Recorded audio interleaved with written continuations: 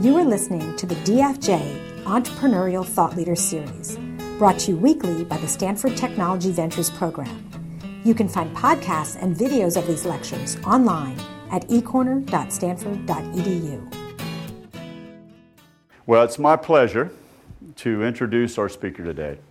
Rebecca Lynn is a partner at Canvas Ventures. It's a relatively new firm, but with roots in a wonderful firm that's been around for a long, long time, Morgan Thaler Ventures. But Canvas is red hot. Forbes just announced it as one of the VC firms to watch this year. Rebecca was a co-founder and, as I said, a partner at Canvas. Last year, it was one of her investments that was the largest IPO in 2014. That was the Lending Club. And a whole host of other successes has made her really quite compelling, successful. And of course, that's what we like at ETL. So the fact that she went to Berkeley is okay. With me especially, since I went to Berkeley as well. But she has a JD and MBA from Cal. But what I also like is that she was a chemical engineer at the University of Missouri previously. So let's give her a big Stanford welcome. Thank you. Take a look. Thank you, Tom. So first of all, it's really an honor to be here tonight. I made a mistake when I said, yeah, sure, I would do this. And I said, hey, could you send me some exemplars of some really great talks you've had in your past? And so they did, of course, and they sent me Melinda Gates and Bill Gross and Reid Hoffman. I almost called and said, you've got the wrong person, right? But thank you so much. I'm honored to be here in the company of your past speakers. So I really do appreciate that. So what I thought I'd do tonight is just walk you through what inspired us to launch Canvas Ventures. I was asked to give you a little bit about my background and how I came into venture. It's not a linear path, as you will see. And then I'd love to talk to you a little bit about, Canvas and what we look for in both entrepreneurs and companies. And then I was asked to leave you with some advice.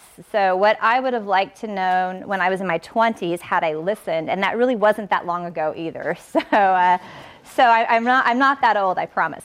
So first of all, one thing to keep in mind through the talk is I never planned on getting in venture. It was not something when I was in your shoes that I thought, hey, I'll be a venture capitalist someday.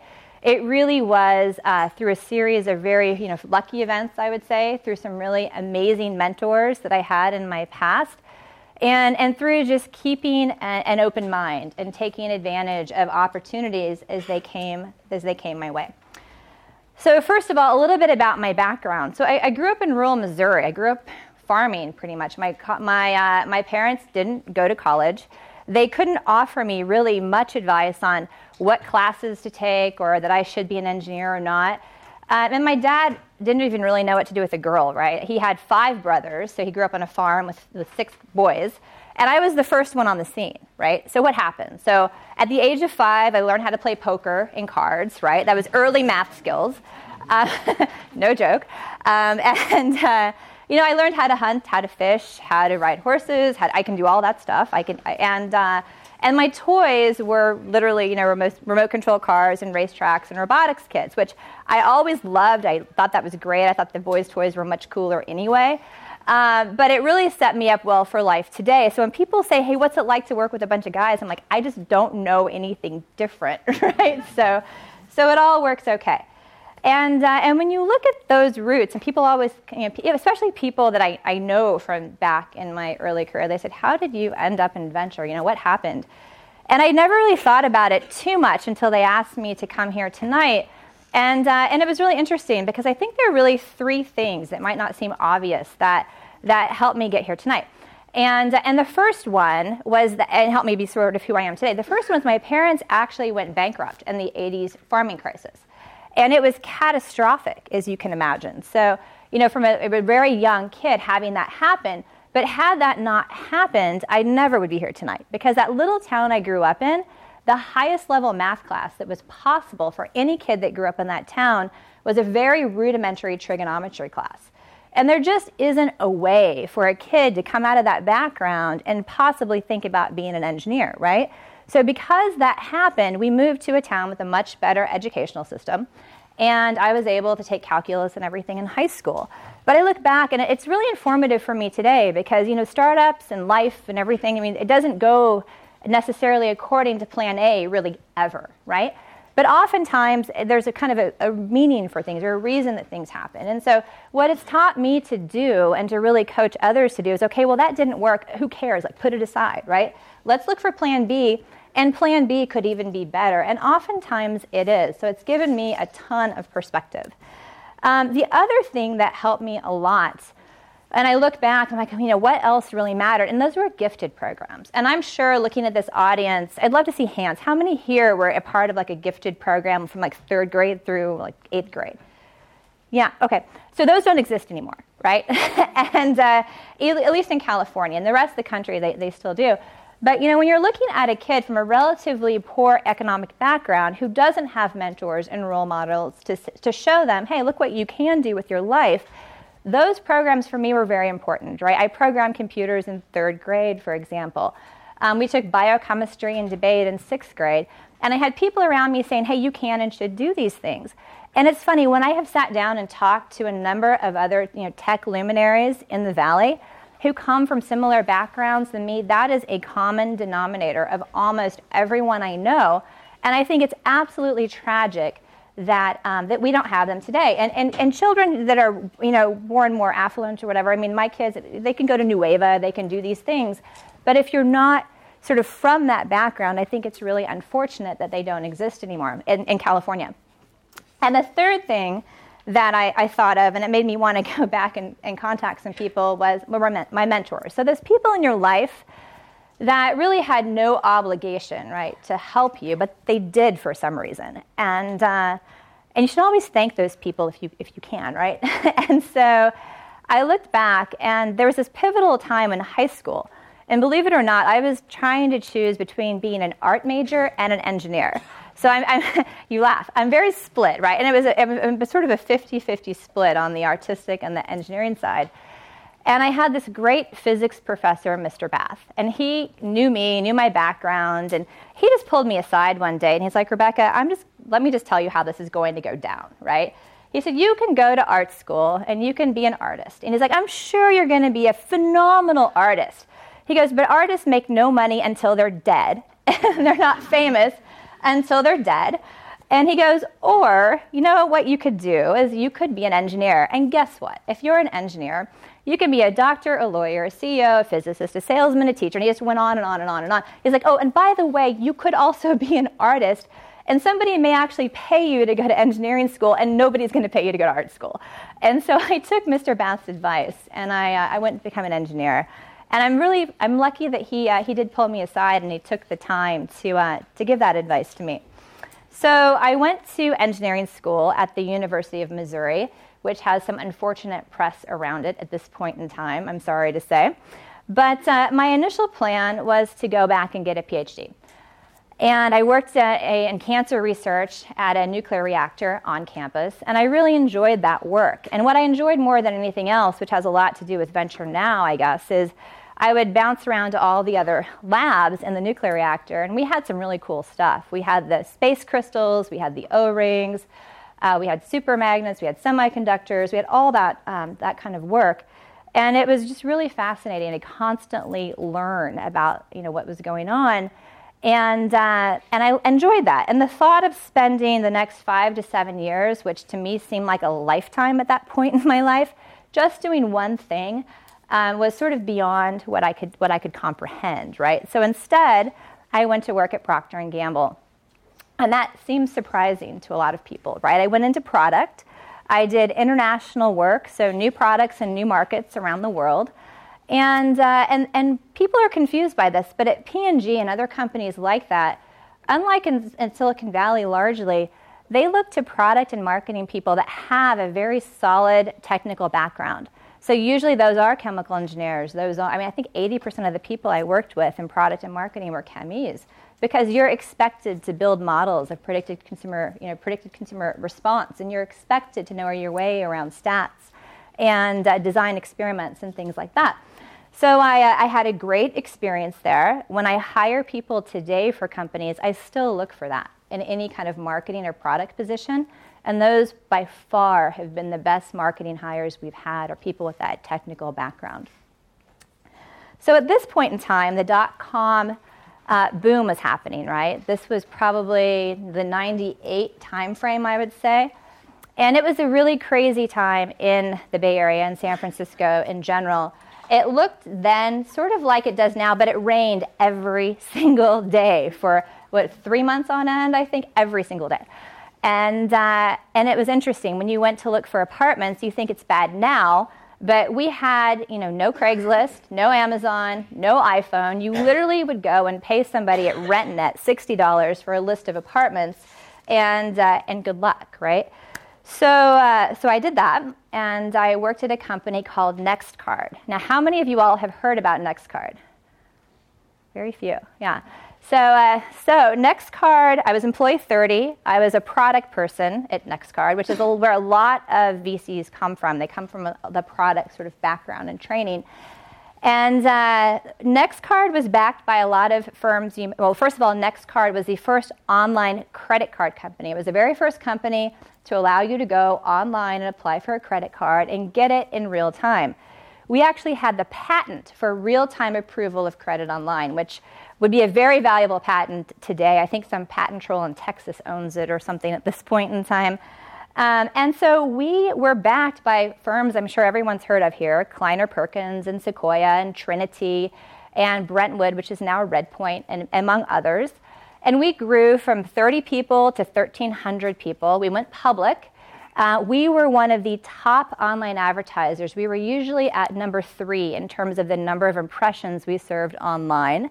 The only companies ahead of us were Yahoo and Microsoft in any given month, typically. And we had to build all that from scratch. There was no Google, right? So I'm really dating myself, aren't I, Tom? So we had to actually build the infrastructure to go and run ads on hundreds and thousands of different sites out there, meaning building our own affiliate platform and ad tracking system and the whole bit. And so that company was a pretty formidable company, and we lost 98% of our value in one day on the public market. So a couple of learnings from this, right? One, when you can take some money off the table, you should do it, right? Please learn from my mistake. And it's like when you play poker, right? You go to the table, when you're up, you take some money off of the table and you play with your winnings. It's a very good rule in life. And so, we often encourage our entrepreneurs and people that, when we're in a company to just, when you're at a certain point and you're happy, don't be greedy. Take some money off the table, be happy, and then continue to go forward. I think it's a very good rule of life in general. And the second thing I learned is I did have a chance to talk to some VCs after this happened. And I said, wow, what happened? And I could tell you, we could spend the whole hour just talking about what went wrong at that company, right? There's a case study. The case study is totally wrong, by the way, so don't read that. But they uniformly said this. They said, listen, when the company had 30 people, there were 4 amazing senior managers, right?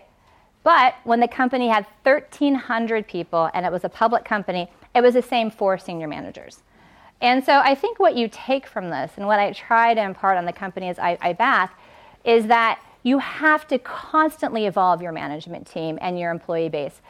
People who are rock stars and you couldn't have built the company without them at Series A might not be, they're maybe C players when you get to D, E, and F, right? There are some people that will make it all the way. Those people, I have seen it, they work really, really, really, really hard to make it all the way, right? They get coaches, they get advice, they do 360s, they work very hard.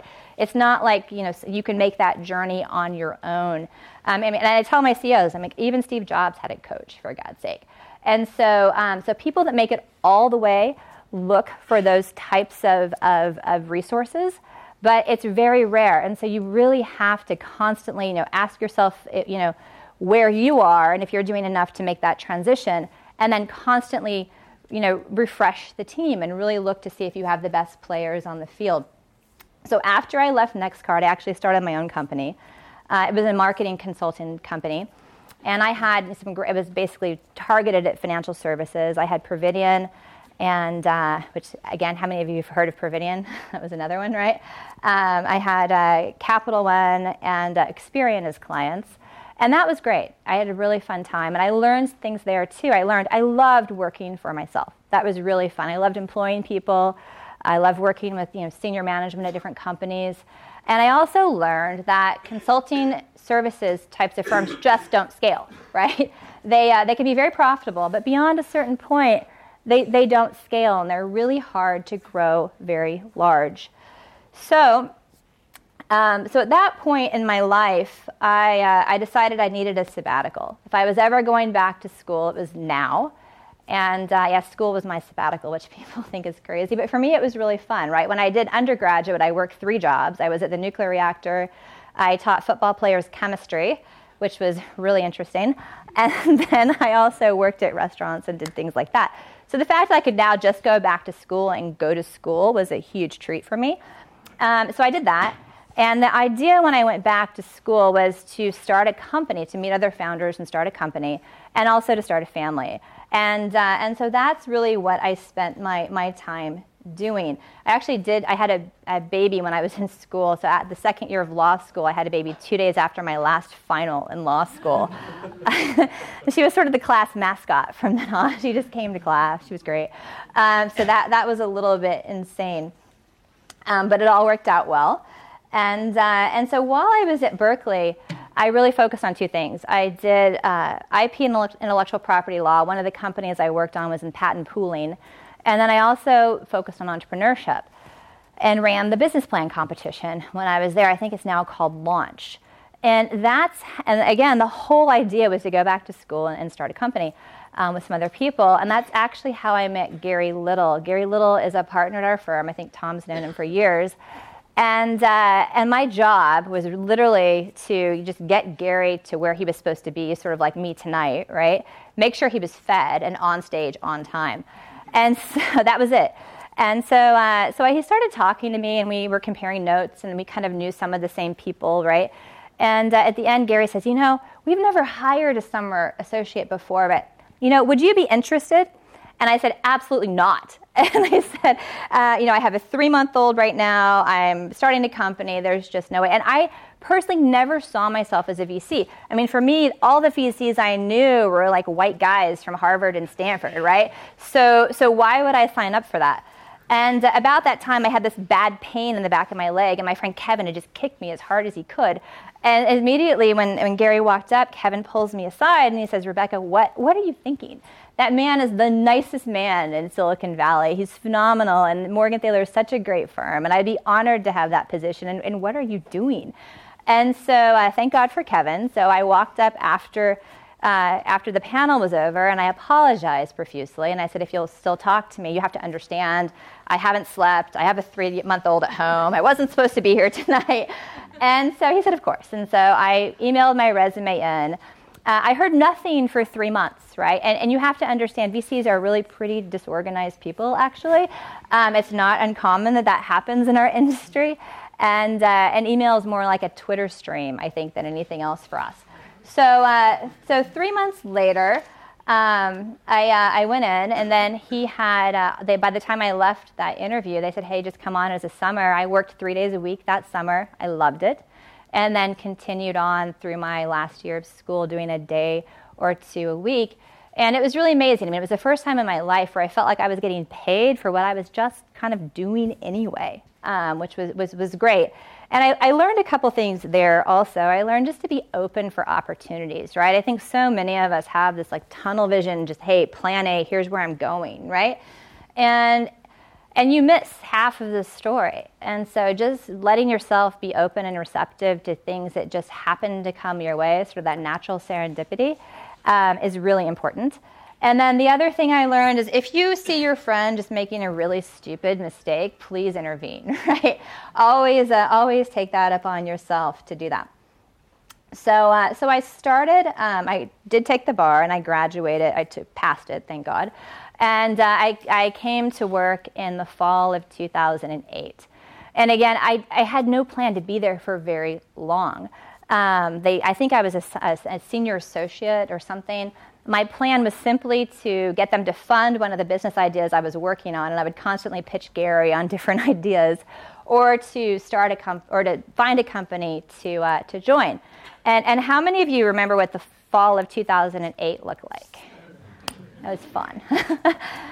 So Lehman crashed. The financial credit markets, they absolutely froze. In practically every publication, you could read an article about venture capital being dead. We actually had a speaker come to Berkeley who proclaimed that the angel investing was never coming back, right? And all my friends who had the $400,000 a year banking jobs are now out of work, and I think 30% of all the law firm offers got pulled, right? So it's very different than we're looking at today. But Morgan Thaler had just closed a $400 million fund.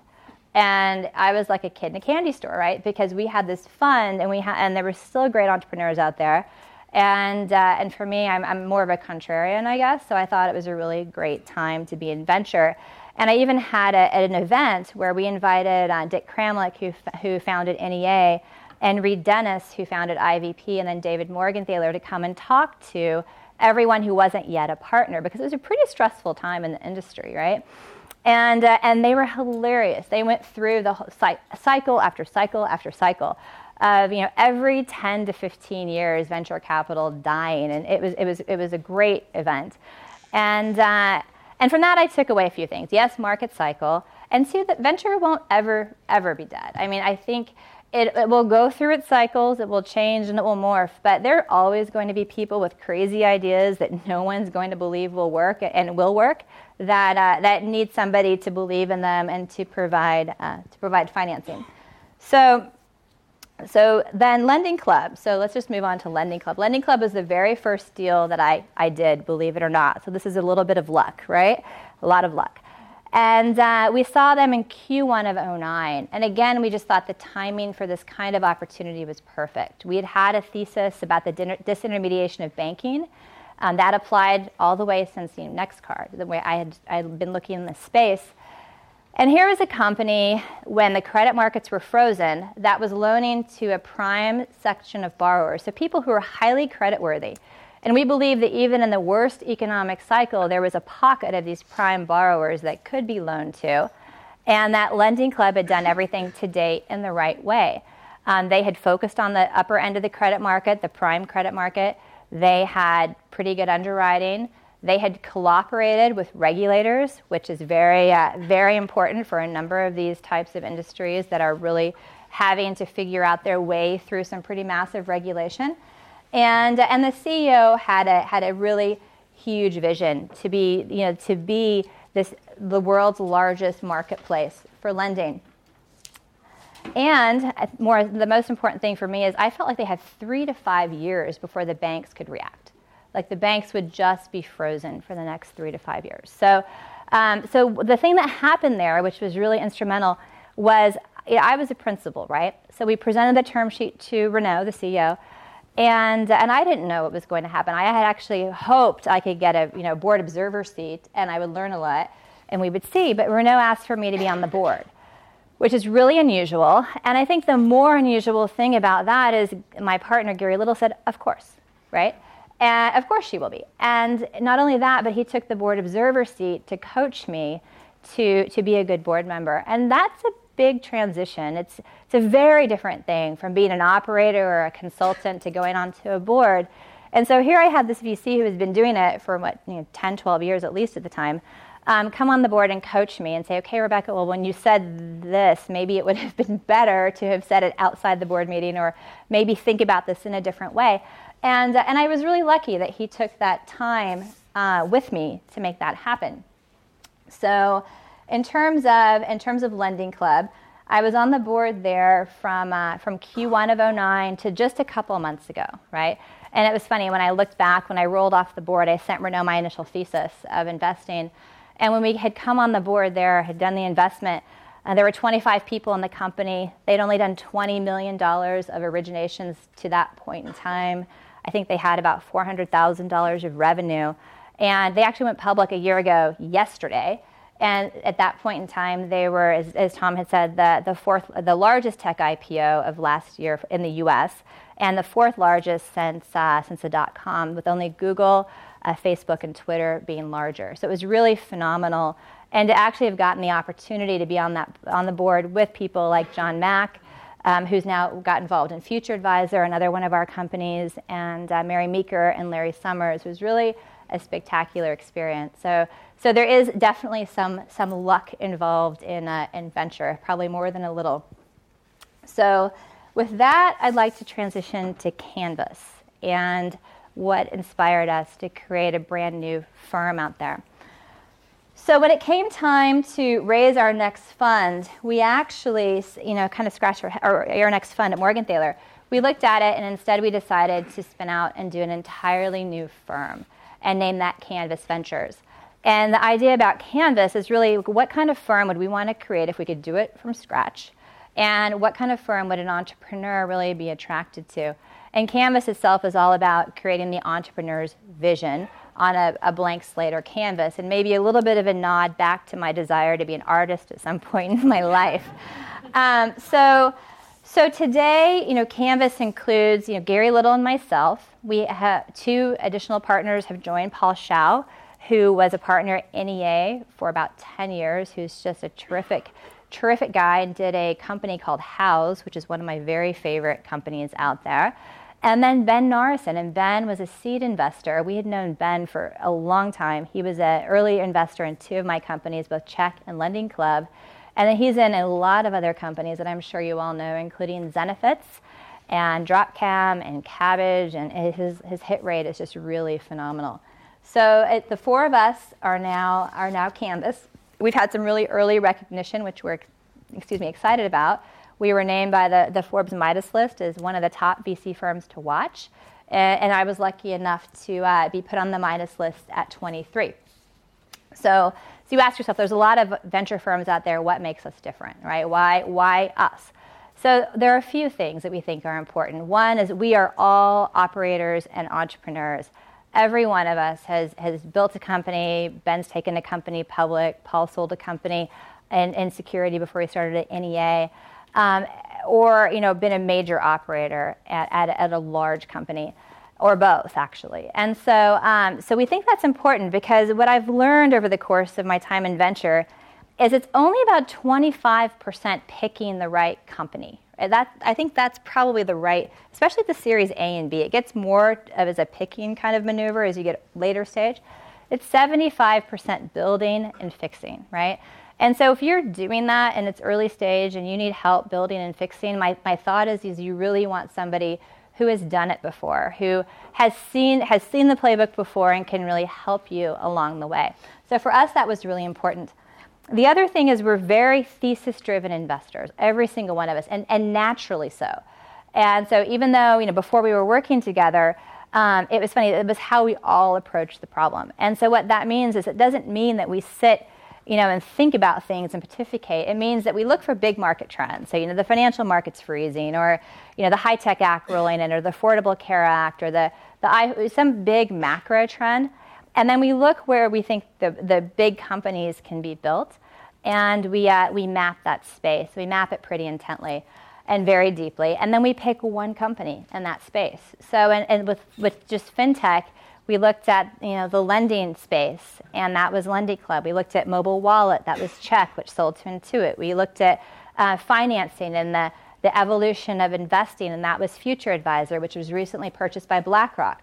So that we are very thesis-driven, and the areas that we really like to look deeply in and will continue to are financial services and healthcare IT, marketplaces. We love marketplaces, mobile in general.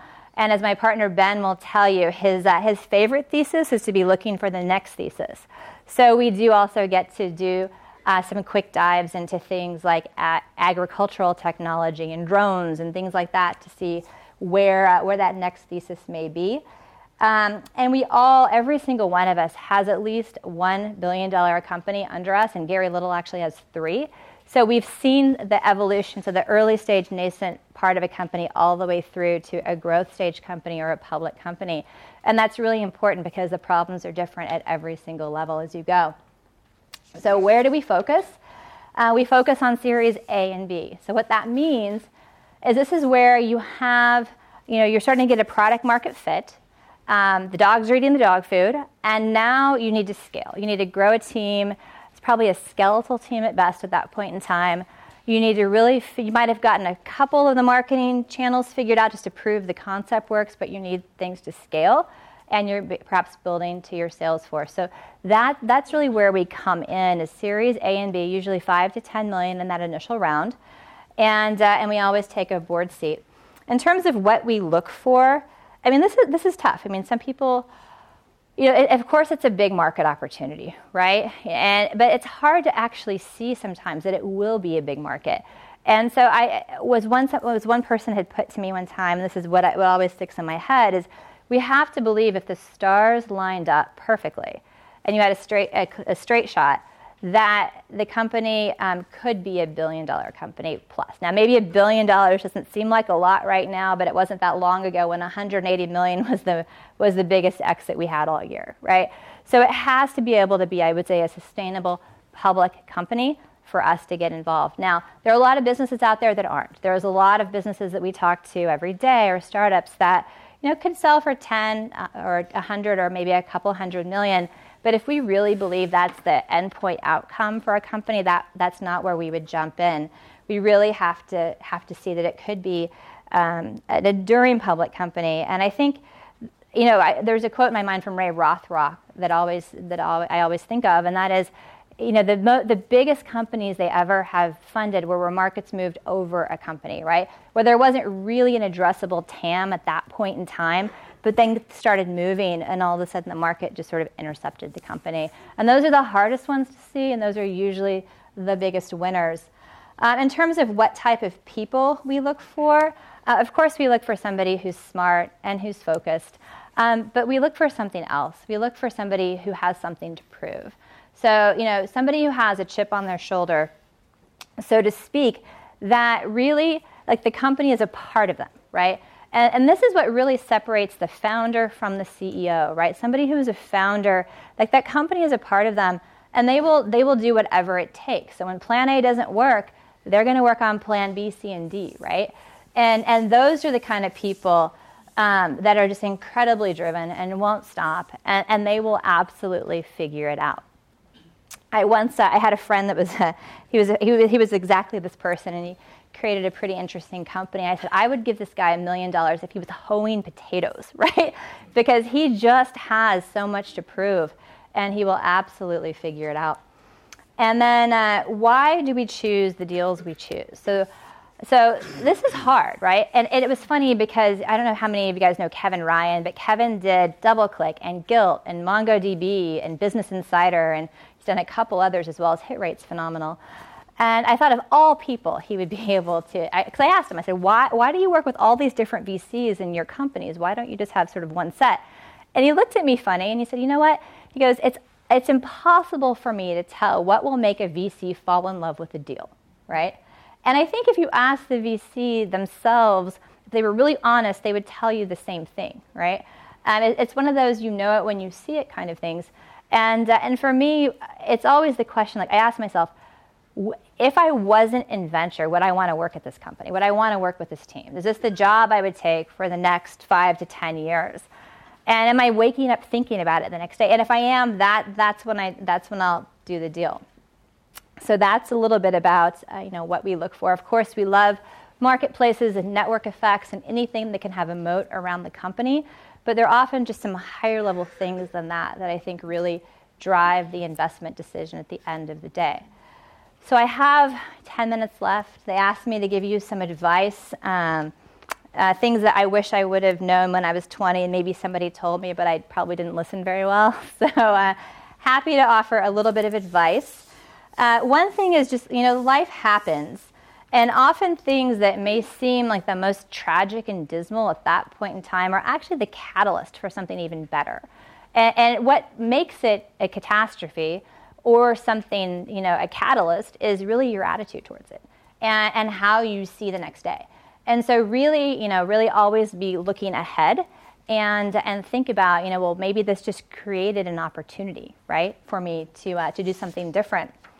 The other thing is, you're really, I don't need to tell you this, we all know, you're really fortunate to be here. Like, none of us would be here today if it weren't for some phenomenal mentors or people in our lives that helped us along the way and made that possible, and that we owe it to people to do something in return and to help others that were very similar to us in those situations. So in big and small ways. So one of the initiatives I was lucky to be invited to be a part of was EIG, the Economic Innovation Group.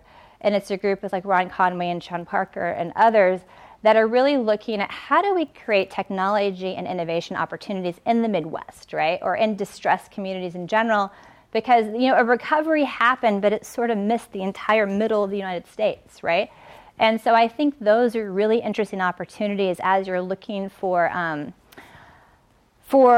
just ways to get involved and just really opportunities in general. I've always wondered why offshore doesn't just mean, somewhere back in the Midwest. And actually there are a few companies that are exactly starting to do that. My favorite piece of fundraising advice, I'll do that, and then one last piece of advice and I'm done. Favorite piece of fundraising advice comes from Jeff Tagney, who was in GSB, actually. He was a founder of Hippocrates, and then he's my CEO and founder at Doximity, which is the largest doctor network. It's LinkedIn for doctors. They have about 2/3 of all doctors in the U.S. on the platform today. And he always says, when you want advice, ask for money, and when you want money, ask for advice. And that's always true. If you call anybody and you're like, hey, I need to raise a round, they're not going to talk to you. But if you want advice, most people will take that meeting, right? So if you're raising money, always ask for advice. And then in regard to life in general, I'll just leave you with this. I do a lot of talking to like women and startups and things like that.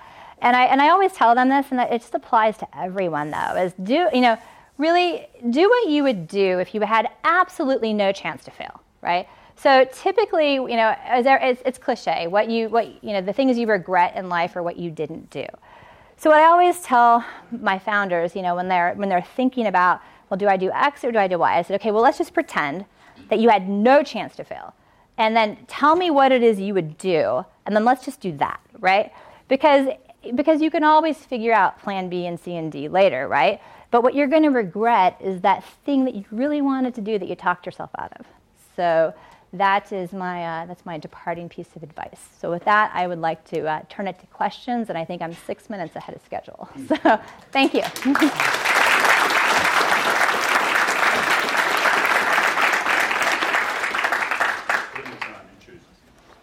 I choose? Yeah, you choose. Oh, wow. Does anyone have questions? Yes, in the red. If the things you regret in life are the things you didn't do, What's the deal that you didn't do that you regret the most? Uber. Uber. Yeah, so he asked me if, this is a funny story. Okay, so he asked me if the things I did in life or things I didn't do, what deal did I not do? You guys are tough, that I regret the most. So, so here's funny. Every VC, their anti-portfolio is phenomenally better than their portfolio, right?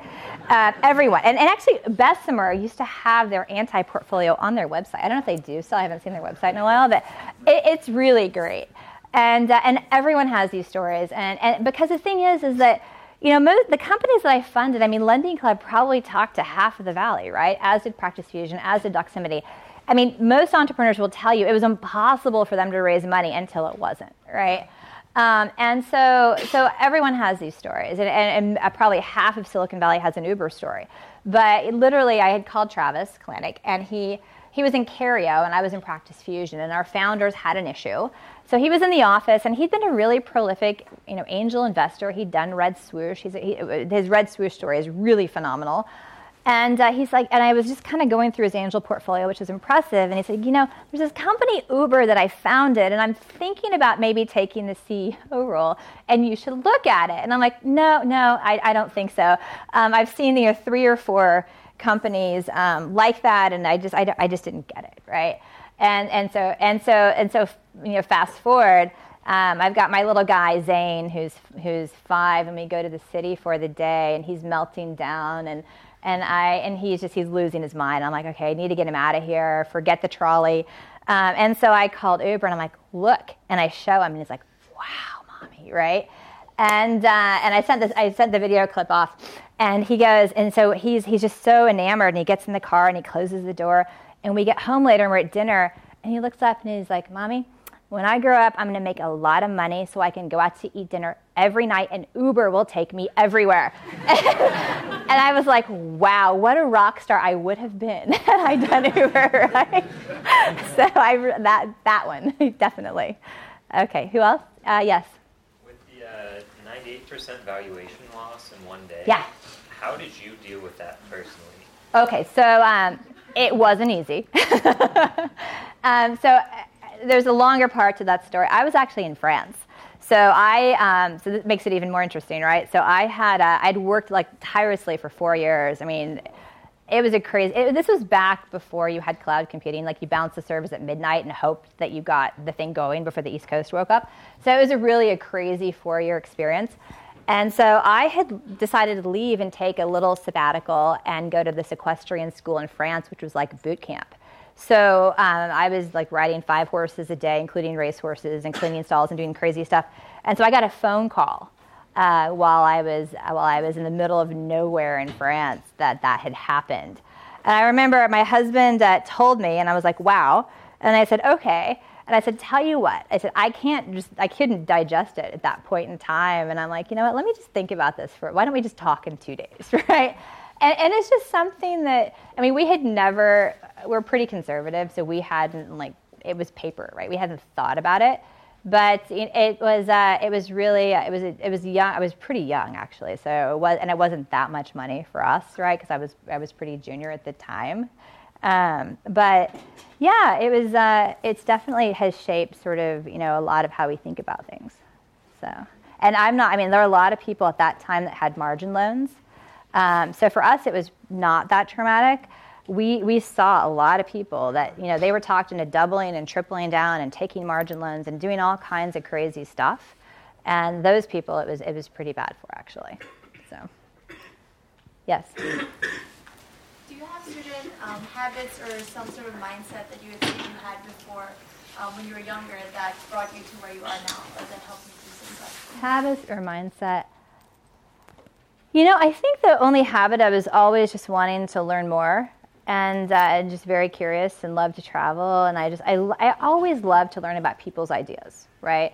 And about science and technology. And that really, it makes it to where I love the job I do, right? It's just kind of a natural fit. And I think you're really lucky when you can do what you love. But the habit or mindset was just, I was always very curious about what, and some people might call that ADD, I don't know, but it could be classified that way potentially. But I was always very curious about things that were out there and wanted to learn about technology and science and stuff. So that was good.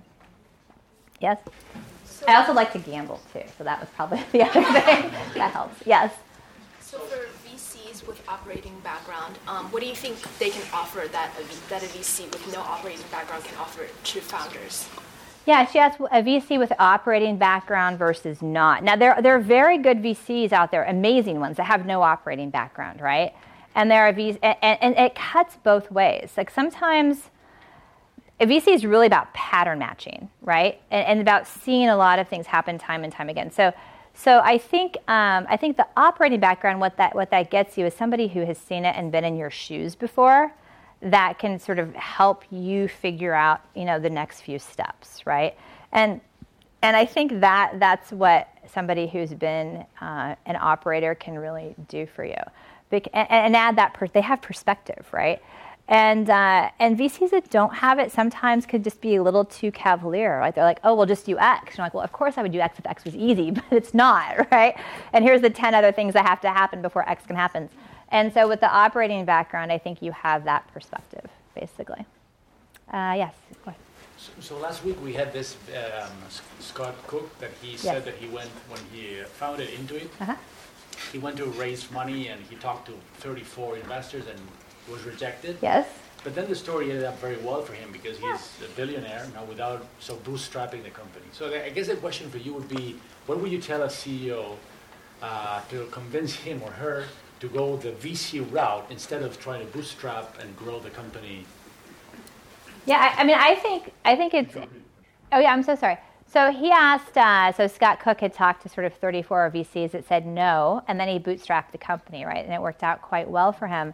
And his question was, what would you tell somebody? Would you tell somebody to bootstrap or to raise money? There have been a lot of people that I said, God, why would you raise venture money? It's just going to screw it all up, right? I mean, I've had a lot of people come in that have interesting businesses, right? And they're profitable, but they think they want to raise venture. And I look at this and I'm like, wow, that's going to throw off, some pretty significant cash pretty quickly, but it's not going to be venture scalable. And if you sign up for, venture money, there's a different expectation for you, right? There is an expectation that instead of growing like this, you're going to grow like this at some point in time. And there's an exit event as well. I mean, one of my favorite companies in the world is Epic. How many of you guys know? I mean, that's healthcare. Yeah, Epic is amazing. And I think recently they've taken some money, but that company is like 80% owned by one person, right?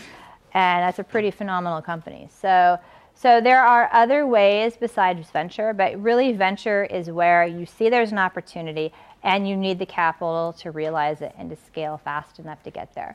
And that's kind of how I think about whether you take venture money or not. Yes, in the back. Question in regards to coaches. Besides finding someone who has done or gone through the process which you're trying to do, like someone who's gone through all the rounds of funding to the point of successfully having a multi-billion-dollar company, what are the things to look for when you're looking for a coach? What do you look for when you look? What do you look for when you look for a coach? It's interesting. I think coaches are a very personal thing, and so I think it's so personal. It's hard to answer that. My suggestion is you don't just meet one; you meet half a dozen, and then you start figuring out where the chemistry is right, and where their focus is, right? Because somebody who works really well for one CEO, it doesn't work at all for somebody else, and so. I like to suggest that people. I actually got a coach when I saw some of the amazing work some of these coaches had, and when the CEOs came back and said, "Wow, this person really helped me with X, Y, and Z," I thought, well, I should try this too, and it really helped me as well because here's somebody without a dog in the fight, right? That can give you some really constructive feedback. Their only goal is that you become a better person and whatever it is you're doing, right? And they're going to give you that feedback. And they don't have an agenda. And so it's, I think what you have to do is have a chemistry where you trust that person and that you actually respect what they're going to tell you. And that just comes from really meeting a bunch of them and figuring out where that fit might be the best, I would say. Other questions? Yes. Rebecca, you talked about the bold and outrageous ideas that have yet to find addressable markets. Yes. Now these ideas typically become the biggest winners if executed right. So I was wondering, personally, are there any heuristics that you use to kind of recognize and identify these ideas? The idea, well, I mean, when somebody really smart sits in front of me and they tell me something that I just think sounds insane, I think twice, right? So I've learned that over the course of time. So I don't know if there's any heuristics, but whenever I always pay attention to things that are trying to show that disprove a belief I have, right? So in other words, if I have a sort of set thinking and a certain market vertical or something, and then somebody comes and shows me that what I believed as my set of truths to be wrong, that's when I really pay attention, right? For example, this is a small example of it. Practice Fusion, we thought acquiring doctors' offices is going to be a feet on the street sort of trench warfare effort. They figured out how to do it online, right? And that really made me wake up, and I'm like, wow, how did that work? And then we talked that model. So a lot of times it is when you kind of have a belief system you've seen a lot. It's when somebody shows you something that just surprises you, right? And that's when you learn to really pay attention. Yeah, I hope that answered your question. Yes. So VC firms have traditionally assisted investee companies by helping recruit talent, being thought partners to the management team. Do you see the role of VC evolving? And if so, what is the future for VC? I mean, I think that will remain in terms of what VC funds do. You know, and for us, we only do a deal or two a year per partner, right? So we do a lot of recruiting. I mean, if you ask Renaud at Lending Club, the main thing I did was recruit, you know, and help him hire at every point in the company. And I enjoy that a lot. We help a lot with PR. We help a lot with marketing, with strategy. But with our firm, it's us that does that, right? And then we also have a marketing partner. You know, with other firms, they've built out whole resources for that.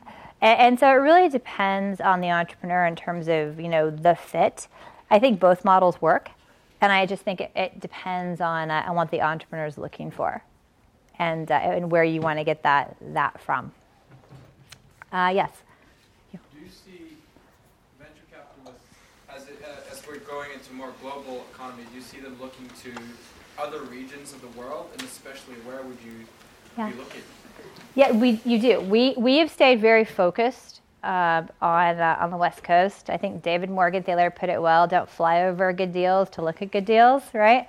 But there have been really big successes in China and India now is a big an area of focus.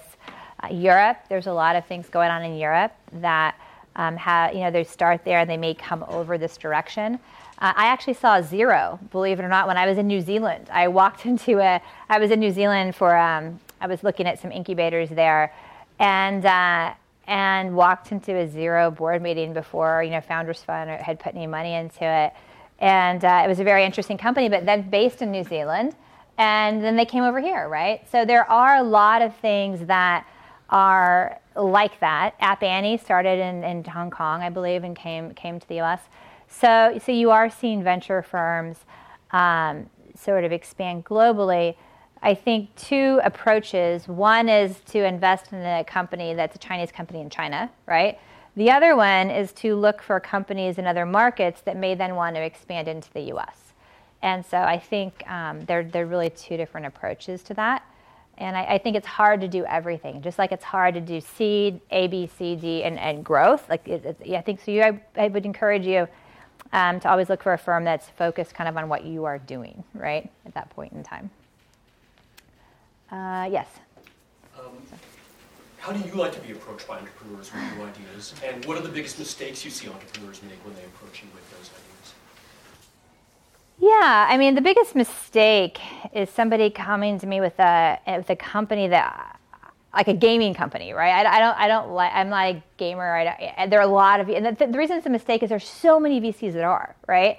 So if you're picking me to run that by, it's just, I just think, wow, okay, you know, there's just, it's a couple of things. Either you talk to a lot of people and you just keep going, or they're just, the homework wasn't done, right?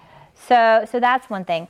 The way I like to see it done, I mean, the best way is to find a common point to learn something about me, and the best way is to find somebody I know to introduce you, right? I mean, I even had a rule when I was hiring at NextCard. If somebody that worked in our organization did not know that person personally, I wouldn't hire them, because I thought, you know, the value is so small that if you can't find that connection point, there is a problem. And my only hires that were ever problematic were when I deviated from that rule, right?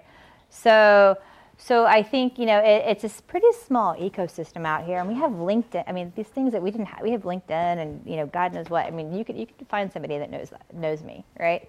And figure out how to frame that. So, and ask for advice. Don't tell me you're raising money. Yes. Who else? How much more time do we have? Like 2 more questions, maybe? Yeah. You think? Okay. Go ahead. Another quick question is: what are some sectors that you think are ripe for disruption? And then on the flip side, what are some sectors that you think are overheated? So what are sectors that are ripe for disruption, and what is overheated right now? There's a lot of heat overall, I would say, at this point in time, right? But, you know, I think lending is definitely overheated right now. So, you know, with Lending Club success and a couple other companies that have gone out, you're seeing just, I mean, every other day there's a new, you know, lending company or mortgage marketplace or something like that, right? So definitely those are overheated. Not to say there won't be more winners there, but it's really hard to tell, you know, who's going to win. And what happens when they get overheated, is that they're all fighting over the same customer. So our customer acquisition cost goes through the roof, and then it's just really hard to win. In terms of areas that are interesting, we continue to, in fintech, for example, we continue to look at, the insurance markets, both here and in Europe. We look at, what else are we looking for? The business lending, factoring, accounts receivable. There's a lot happening there right now, though. It's beginning to get a little bit noisy as well.